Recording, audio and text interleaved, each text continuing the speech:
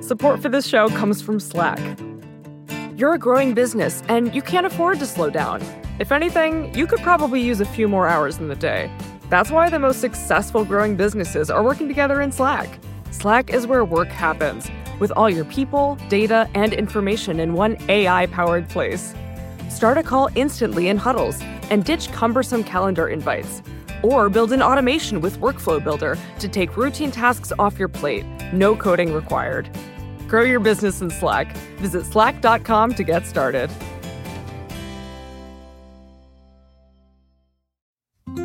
Support for this show comes from Sylvan Learning. When children love learning, they can tackle any challenge life throws at them. Sylvan's Insight Assessment can help you determine if your child is ready for what's ahead. It can also identify gaps in learning and point out areas that could be of concern for your child so they can tackle what's to come. And right now, it's the best price of the year at $29. Go to sylvan29.com to learn more and get your child's assessment for only $29. That's SYLVAN 29.com. This is Recode Media with Peter Kafka. That is me. Today we are talking to Kemp Powers, who is the co-writer and co-director of Soul, the new Pixar movie. It's out on Disney Plus on Christmas Day. He's also the writer of One Night in Miami, which is in theaters on Christmas Day and is streaming on Amazon next month. We are talking to someone who has two movies coming out on the same day, which is a rarity in any year. It's also a rarity that I get to talk to someone I used to work with back at Forbes magazine. Welcome, Kemp Powers. Thanks for having me, man. Good to see you again. It's been 20-ish years, I think. It's been a minute, man. It's been a minute. So you're having a year. Yeah, having a busy year. It's a good busy. I guess I'm making the most of this pandemic lockdown. The good thing about it is that, doing the press tours, I don't have to leave my dining table. It's all Zoom oriented. You've got a good setup there. They're taking good care of you. Yeah. I've watched both movies. I really liked them both. Good. I think anyone who is listening to this podcast has access to Disney Plus and Amazon and might even go to I doubt they're going to a theater. Yeah, probably not. It's not going to be playing not. at that many theaters, by the way. I think it's just like in the Miami area on Christmas, and a couple of days later, it'll gradually roll out to theaters, but it's not going to be a huge release because of the LA, New York, and San Francisco are still shut down. Yeah. So no theaters open here. This is normally the podcast where I'd spend time talking to you about how you feel about having your movie stream instead of coming to theaters. And we could talk about that. But I think there's more interesting things to talk about, like how you broke into Hollywood late into middle age, if I can be polite about it, because I think we're about the same age. Yeah, no, that's accurate, man. I mean, look, if there's one thing I can say about my fellow journalists is we are a cynical bunch, because trust me, I got a lot of laughter, particularly in my last couple of newsrooms when I tell people that I was working on my play on nights and weekends. And because of that, I felt that it was a conflict of interest for me to cover arts and entertainment. That generated some really big laughs from some of the arts editors. I'm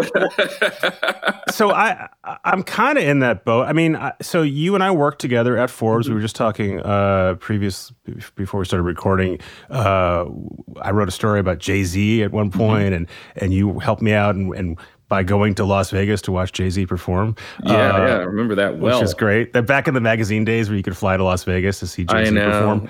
I tell people that working there, it was so great. Like the pay was shit, but you got your corporate credit card and you could go chasing your story anywhere in the country. You know what I mean? And no one said no. No one said no. No one questioned an expense. So it's like, yeah, you don't make a lot of money, but you could chase a story to a business story, mind you, to the furthest corners of the earth, and no one will say no to you. Yeah, in retrospect, maybe that was a problem with the business model, but we could have a different discussion about that. But so I haven't seen you in a long time, but I have your Facebook friend, so I have that ambient Facebook relationship. So I had a vague idea that you were doing plays. Yes. And I assumed that doing plays was not a career. So I thought this was kind of a hobby of yours. And periodically you'd say, we're staging such and such play. And I think maybe over time, I saw that you kept saying it was One Night in Miami, but I doubt that I probably processed it. But it seemed like you were periodically putting on plays. Yes. And the next thing I know, you've got 2 movies coming out. One of which is a Pixar movie, and both of which are highly regarded and very good. So there's a great New York Times piece that sort of goes into sort of how you got from the beginning to the end. But maybe we can do the shorter version of it. At what point did you go from person who had a day job writing about Jay-Z or other things to becoming a playwright and then a screenwriter? Full-time, that would have been 2015 full-time. I was still hacking away trying to keep the day job going, even after getting my an agent and getting my feet wet in Hollywood. So that was in your in your 40s. Yes. Well, and yeah, I'm 47 now. So I was well past the. It was not fun being a staff writer in my first writer's room where you're older than the showrunners.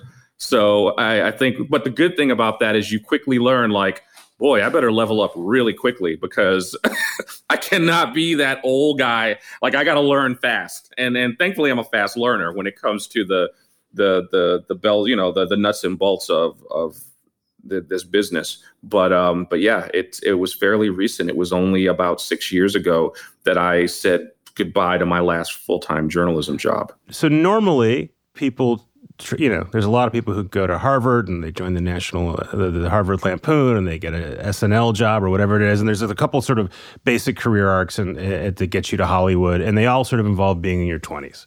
Mm-hmm. And most people that I'm aware of who are sort of have a artistic ambition or anything beyond sort of the quotidian day-to-day sort of let that go at some point in their 20s or their 30s. And frankly, if they don't, people kind of feel a little bad for him. Like, oh, that guy's still chasing that thing. Why won't he grow up? Blah, blah, blah. I think people felt bad for me. I think I'm sure a lot of people around me probably felt bad for me and felt I was a bit delusional.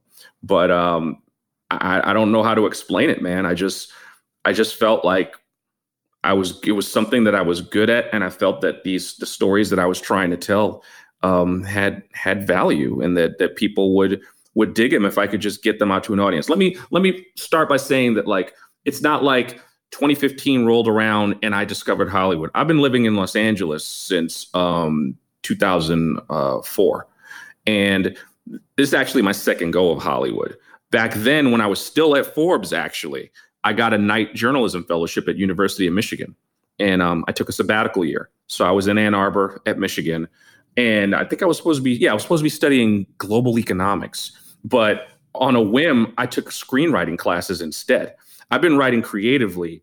I think the first writing I did in college, other than the school paper, was actually an independent comic series that I wrote with some friends of mine. So it's been a thing that I've been passionate about and doing since I was 18 years old. But when I was at Forbes and I did the night fellowship, I took screenwriting classes at Michigan, and that was really what opened my eyes to it. It was actually my professor there who said at the end of the class, because that was the one class you couldn't audit. He said, if you take this class, you have to write a screenplay. So he's like, whenever you fellows come in, you audit, you don't do anything, blah, blah, blah, but you're gonna write a script. You can't just take up space in my class. Exactly. And so I was like, sure, I'm happy to write a script. Now, I think I was about 28 years old then. I was like 28 years old. So, which made me old in that class because it was an undergraduate screenwriting class. So everyone else was like 19 and 20 years old.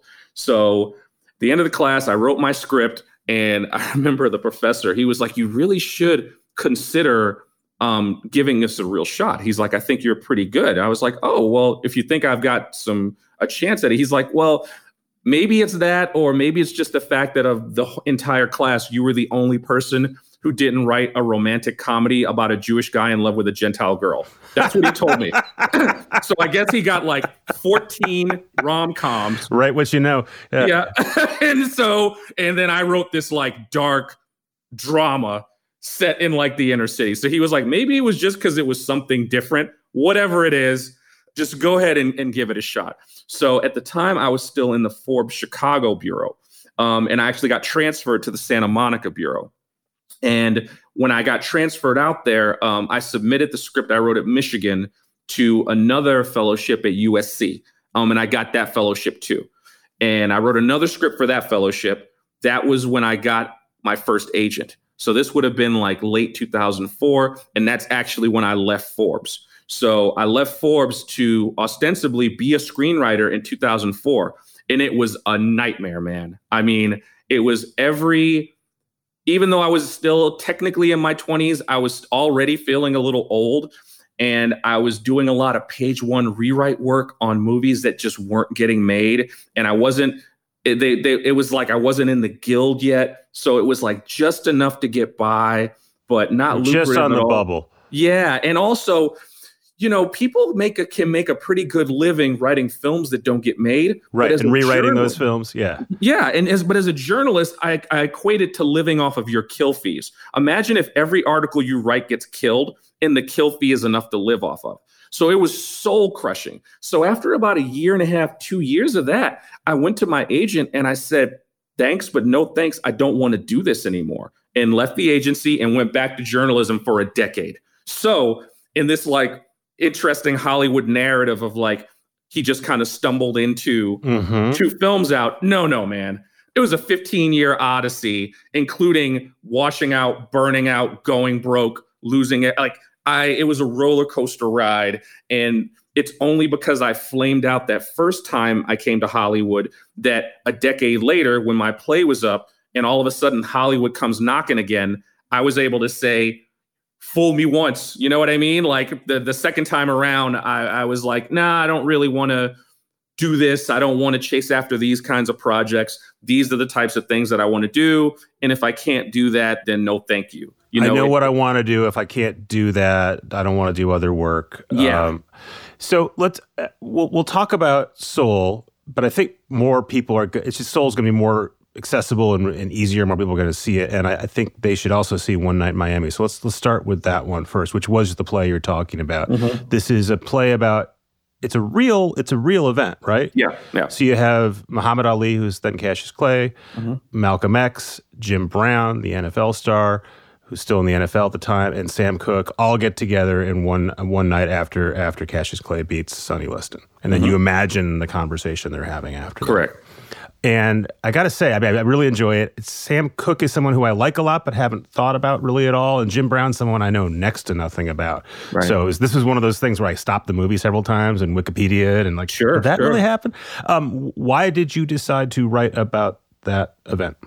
Interestingly enough, when I initially found out that was a real night, those 4 guys were probably 4 of the most iconic men in the world to me. And they were huge stars at the time. I don't know what the analogy would be today, but yeah, it would be. Yeah, it's it's weird because today it's not weird to think of LeBron and Jay-Z and say Kara Walker and it's not weird to think of them all hanging out with each other because in this new Instagram time, everyone does hang out. But back then they had very different public personas. Sam Cooke's public persona was very safe to most of America, whereas Malcolm X's was not. So the idea of them hanging out was kind of was an eye-opening. And when I first found out that was a real night, and it was reading a book by the late sports writer Mike Marcuse, where it mentions it in one paragraph, I was interested in writing a book about the friendship between those 4 men, because obviously I was still a journalist back then when I first read the book. So I set about doing years of research with the intention on writing a book about the friendship between those 4 men over this period of 3-4 years. And it's only because my journalism career was kind of slowing down enough that I was able to spend more time doing my creative theater writing pursuits that it just dawned on me. I'd written a bunch of short plays. I had already washed out on writing screenplays for Hollywood. And I was thinking I want to write something like a chamber piece, something that's very theatrical, that's very easy to stage. And I remembered, I was like, oh, that great night. The reason I didn't write the book was because I couldn't fill in the gaps of things like what they talked about that night. But freed from that. Yeah. So we know that they met We don't know what happened, so you imagine the conversation. Yeah, we know little factors. Like, they really were eating vanilla ice cream. You know what I mean? Like, if you read about it, that night gets mentioned in a number of different biographies. And so this play, I presumably haven't seen the play, but the movie is them basically in one room for most of the 2 hours. The play is them. That's the play begins with them walking into the room. It's 85 minutes real time, and it ends when they leave. So the movie is actually quite a bit different than the play in that, you don't even get into the room until like 40 minutes into the movie. But the play just begins when they enter the room. Yes. And again, what is the notion of those four men beyond sort of the historical novelty of it that you think is worth exploring in a play and now in a movie? To me, those four men represent the nascent Black Power movement. Before people called it Black Power, this idea of Black self-determination, Black financial and political independence. And I say Black Power as a contrast to, say, the civil rights movement. So I think any one of those four guys, if you ask them about things like integration, they might have had somewhat controversial opinions on that in 1964. But again, I think the defining thing is, again, Black Power, Black control, Black business independence, which was a very unusual way of thinking at that time. And to me, sort of the main tension you're exploring there is the idea you've got three people who are celebrities, performers, and one who's a political activist. You've got obviously Malcolm X, and he's pushing the other three to be more politically active. This is still resonant in 2020. And they're arguing with him about that. And the main argument is between Sam Cooke and Malcolm X. And Sam Cooke saying, you're accusing me of being sort of a sellout and too accommodating, but I'm actually running my own business. I own my own songs. The Rolling Stones are paying me for music that I've made. All those themes are still resonant in 2020. Does the context for this movie feel different for you now than when you started writing it 10 years ago? I wish I could say it felt more different, but it doesn't. And that's kind of it's kind of sad, I think, that it doesn't feel more different, because you have to understand when the play first came out in 2013, the Trayvon Martin thing happened. It feels like every production of the play, there was some incident that resulted in all the press around it being about how timely it is. And of course, this year, it's like how timely the film is. And that was really never, while I always saw the modern parallels, I couldn't help but see the modern parallels. The intention was never to have it just speak to exactly what we're going through today. If anything, it's speaking to a conversation that had been happening way before those four men, and is still happening today. It's the old debate between W.E.B. Du Bois and Booker T. Washington. What's the best way forward for Black people in America? You could extrapolate that to what's the best way forward for Black people in the Western world. Is it better to work within the system? Is it better to burn it all down? And that's a discussion that had been happening way before the 1960s. It's a discussion that is still happening now, but most importantly, it's a discussion that goes on, I think, in the mind of every Black artist, Black business person. Like, when you're a Black person in an environment where most of your peers are not Black, you inevitably will find yourself asking in situations where you question whether it's worth it to do what you're doing.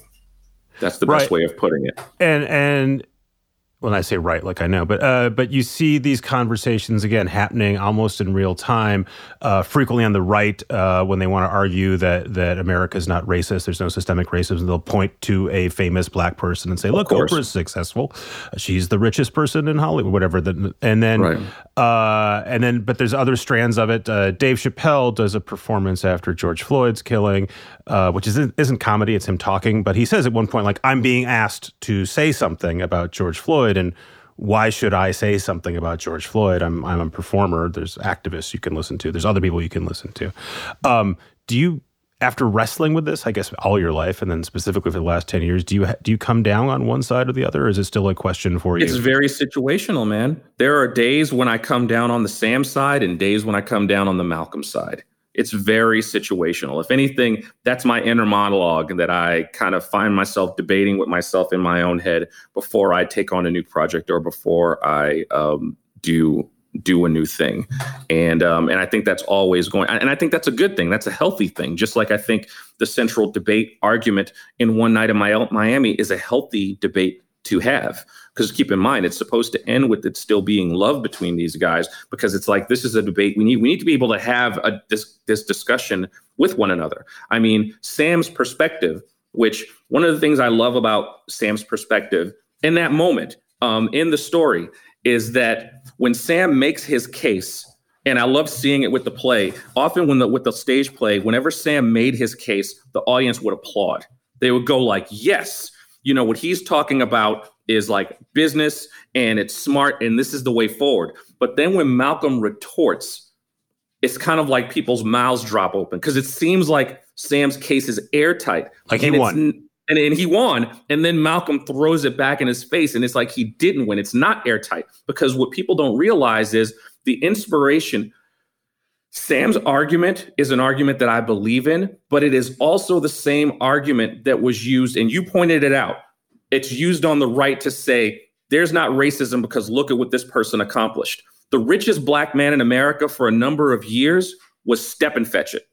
Okay? So literally, in order to become the richest black man in America, all he had to do, Lincoln Perry, was perpetuate such derogatory images of other black Americans that it tainted how not just this country, but the world saw us for 40 years. But hey, he's a black millionaire, a success story. You know, so you see what I'm saying? And in Malcolm's perspective, what Sam is arguing is no different than Stepin Fetchit. And the thing is that you have to know the history. You have to have more of a holistic view of it. There's no one.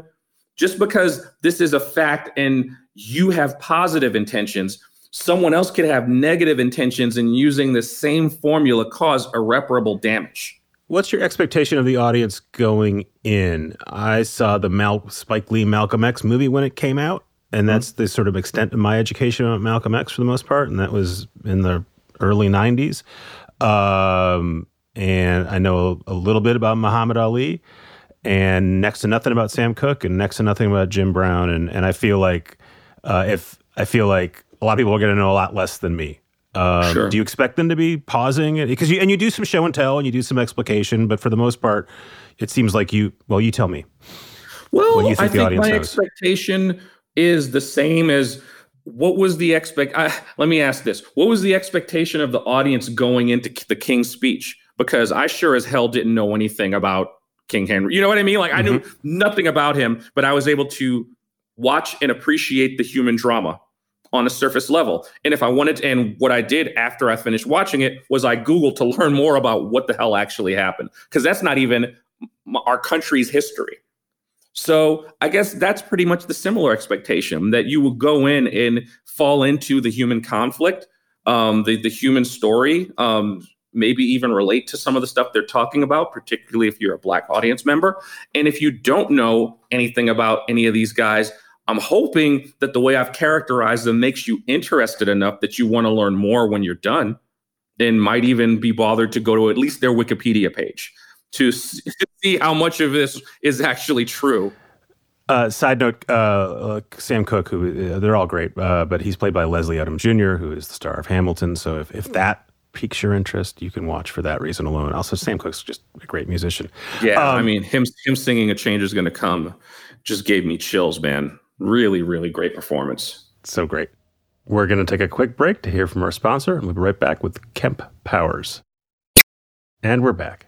So let's talk about Soul. Not a project you've been working on forever. It's a Pixar movie. And as we're starting to watch it, I was thinking, has Pixar really dealt with Black characters at all? And it turns out that's the reason you're there, right?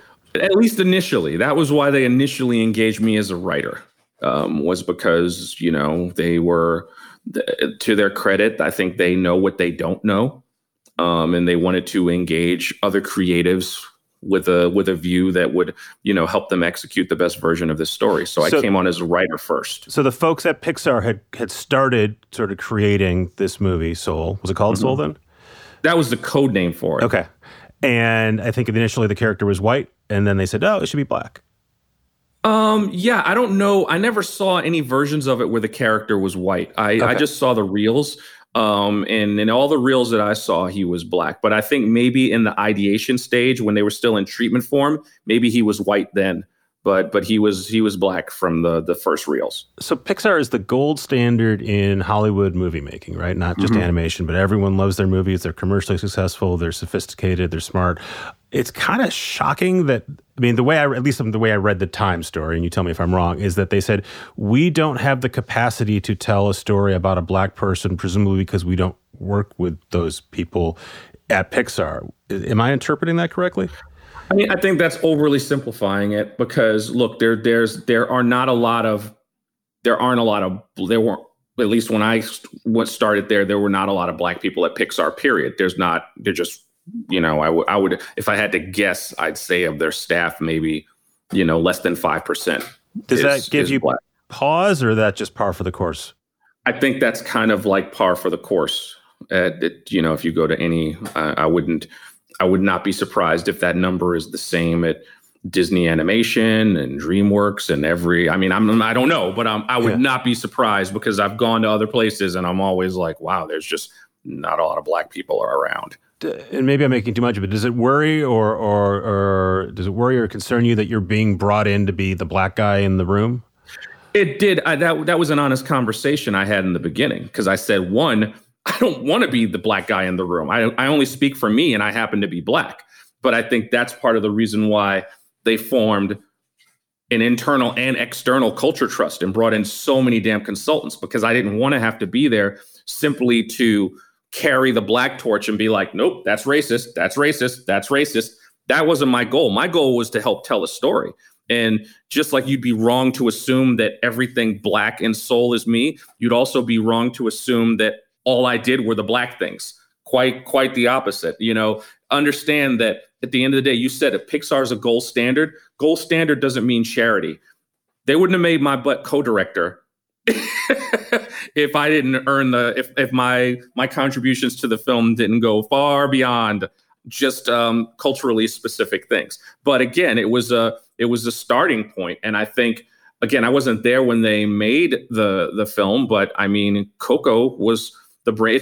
They start with the director, the brainchild of the director. Thankfully, now there's lots of different kinds of directors of different genders and races in the pipeline. But even 10 years ago, it would have been all white guys, So, Coco was Lee Unkrich in his idea. But I think they had the good foresight to invite partners in. And I think they did a similar culture trust. Adrian Molina was made co-director. And I think the end result with a film like Coco was incredibly positive and incredibly good, and moved things forward. But it's problematic. And hopefully I think things are changing in a positive way. I saw positive change just in the several years that I was there working on it. Thankfully, the pipeline, you're getting way more animators, story artists of color. Now there's a whole new challenge. And the new challenge is it's hard to get staff of any race because now there's so many people who are on the animation bandwagon. It's hard to staff up, period. Like I'm doing another project in the animation space right now. I can't say what it is, but let me just tell you, it's like, oh my God, Netflix is doing animated. Everyone's doing animated films. And because of the pandemic, I think people see animation as something that's kind of like pandemic proof. So you can literally make it at home, which is what we do. Yeah, we finished Soul. We were 7 weeks out from completion. We still had like 40% of the film that wasn't animated yet. We finished it at home. Did I catch a COVID joke in there? I wrote down my notes COVID, but I don't actually remember if there was a line. Was there a line or reference to COVID? No. I just imagined it. The film was locked, but the animation wasn't completed. But that was all done remotely. And again, externally, I watched the screener with my kids this weekend, and I don't know, 10, 15 minutes, we paused it, and my younger son said, "Oh, I think this is a Black Lives Matter movie." And really? I said, well, why do you think that? He goes, well, it's a black character and something else. I'm like, the character could just be black without being Black Lives Matter, but maybe that's what Black Lives Matter means. And We had a good, honest conversation about it, and he eventually conceded later on that it wasn't. But I assume that a lot of people either will see that it's called Soul, and there's a black character in it's Jamie Foxx, and there's a black character in the chyron, or not the chyron, in the thumbnail, and they're going to assume this is a movie about black people, and that will inform their decision to watch it or not, and it'll also inform sort of what they go into thinking about it. And I'm wondering how you think about that, because it's not a movie about black people. It's a movie in which one of the characters is black. Absolutely. I mean, Joe could have been anything or anyone. I just was my concern, and what I wanted was that if Joe was going to be black, that he seemed authentic, that he seemed authentic to his background, to where he was, and that's it. But you could have made this film with a character who was white. You could have made this film with a character who was Asian, but I would just want whatever race that character is, that to be represented well. But that's not what the film is actually about. As far as people making that perception, I don't care, because people, anytime they see a black face nowadays, there's a certain segment of our country that assumes everything that's got a black person is a Black Lives Matter or woke statement. So I really could care less about that. That's just, we're at a weird, time when, look, man, it was very interesting. One of my last full-time editorial jobs was as a senior front page news editor at Yahoo. And I was in news. So, every time you go to yahoo.com, you see those news stories pop up. I was the guy who was writing the headline, putting the stuff up. So there was one of us for news, one of us for entertainment, one of us for sports. And there were certainties. Whenever you put items into that front page, if you put up an item, it didn't matter what the story was about. If it had a picture of an interracial couple, man, you could predict in advance to just shut the comments down. You know what I mean? You were going to be bombarded with 10,000 awful, and it doesn't matter the context. It doesn't matter. It could be a story about going to the moon. And if it's a black person and a white person, how people. So my point being, a certain segment of our country is going to perceive things the way they perceive things. And and it's not my concern how they perceive it. I'm going to tell the story I want to tell, in the way that we want to tell them. And I have no control over that. But I could totally see that, because that's how people have been for quite a while. So I don't want to spoil the movie. It's called Soul, so you can maybe guess, but it deals with life and death. It's heavy. It seems a little. There's some sort of. I mean, my kids pointed this out too. There's some sort of parallels or similar themes with Inside Out, but it's a thinky movie. I'm wondering how you thought about sort of making it accessible to a general audience, a Pixar audience, a family audience that's going to watch it on Christmas Day, and maybe isn't. I mean, you're not in charge of the release date, but someone who's expecting, something along the lines of Cars 2 or Cars 4 or Cars 3. Look, I think there's people who are going to probably love the film, and there's going to be people who it's not what they expected at all. And that's okay. I mean, one of the things I was most excited about in working with Pete Docter, the director who hired me, was that he was responsible for Inside Out and Up. And those are some heavy Pixar films. Then they're a lot more challenging. And as an artist, I didn't want to, after all the time it took me to finally get on my feet and be doing this for a living, I didn't want to be doing the version of this where I make widgets. You know what I mean? Where I'm just like, oh, he's great at making the cereal that everyone. I want to do things that are creatively different, interesting, and challenging. Of course, you want to find a mass market. You want to find as big a market and audience as you have. But we did test this in front of a surprisingly large amount of audiences. I remember when we did a kids screening of an earlier draft of Soul, so it wasn't even half animated. And I was fully expecting none of the kids to get it. And they got it. I mean, they understood it beyond my expectations, because there were 4 or 5-year-olds who the parent would say, I thought this was a really good movie, but I don't think my child's going to understand it. At which point their kid would cut them off and explain the whole plot in detail. And one of the things I love about Pixar is they don't talk down to children they talk up, and it's like they know kids can get it. So you're saying this is the kind of movie after your long career and your long struggle to break in that you wanted to do. Is there a scenario where you get a call from Pixar and they say, we want you to come work on this movie, and you say, great, and then it turns out it is a lesser Pixar movie? Of course. And you say, not for me? Of course, that's the career, that's the job. I mean, would you turn that down, or you take it because it's Pixar? If it wasn't for me, if look, I mean, the reason I've been able to have any success is because I say no to it. Even before these things happen, I could have had films come out a couple of years ago that I said no to, despite needing the money, because I didn't think I would have executed them to anyone's satisfaction. I just wasn't into it. And again, the benefit of me having washed out in my 20s was that I realized that I can't do everything. I am not the most talented guy in the world. When I shine is when I have a story that I innately believe that no one in the world can tell it better than me. That's when I'm great. That's when I'm firing on all cylinders. That's when I do really, really good work. There are certain types of gigs. There are certain types of writers who are incredibly successful who can make anything good. That's why people pay him a lot of money to punch up things and make anything good. I cannot make anything good. I can only make it good if I'm excited about it and I'm into it. So I have no bones. I've said no to opportunities that would have been considered career opportunities because I just don't think I'm the right person. And that's what I have. I have an honesty with myself about what I can and what I can't do. But you're not independently wealthy.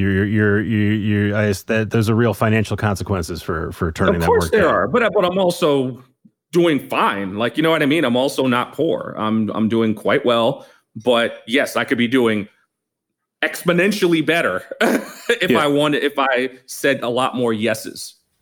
I am curious about some of the contributions you were, and I don't know if these are things you touched on or not, but it's things I noticed in the movie. The score has these great 80s sort of Tron references, or at least in my mind, they're Tron references. And because there's a lot of afterlife here, there's like 3 or 4 different sort of like looks at what the afterlife looks like. One of them is like a very Picasso influenced one. Well, like what part do you get? How much of that do you touch where it's, it's not, you tell me, do you touch what it looks like? Do you touch what the music's going to sound like? Yeah. That's all. That's set design. That's character design. Yeah. You touch all of that. The idea for the Jerrys, that actually came from one of our story artists, Afton Corbin. She was the one who came up with the idea for using it as a straight line. And it's heavily influenced by Picasso, Calder. Mm-hmm. That's totally the case, because it's supposed to be this concept of the universe dumbing itself down for our benefit. The best analogy is like a scarecrow. Like, to us, we put a scarecrow out into the cornfield, and we assume that to the crows that scarecrow looks like a human being, and we know damn well it doesn't. So that's like the universe's scarecrow. It's kind of dumbing it. So it's like, these humans think that we look like one of them. And they just aren't aware that they actually look kind of crazy. So this is a dumb movie making question, but I'll ask it. Writing an animated film versus writing a live action film. Which one sort of has given you more control over the finished product? Right? There's obviously directors. It's all collaborative, but in terms of like getting what's in your head onto the screen, which one is sort of more of a direct line? That's hard to answer, because in the case of both these films, I wasn't just the writer. In the case of One Night in Miami, I was also executive producer. Mm-hmm. So that meant I was there for casting. I was there I had way more input than a typical screenwriter. And similarly for Soul, I was co-director. So I don't think either of them are typical to the control or input that one has in a project like that. I can say that generally speaking, as a writer of live action, as a screenwriter, it is a very lonely pursuit. You usually, you do your script, you do your revisions. If that's in your deal, you might do a polish. Then you hand it off, and that's it.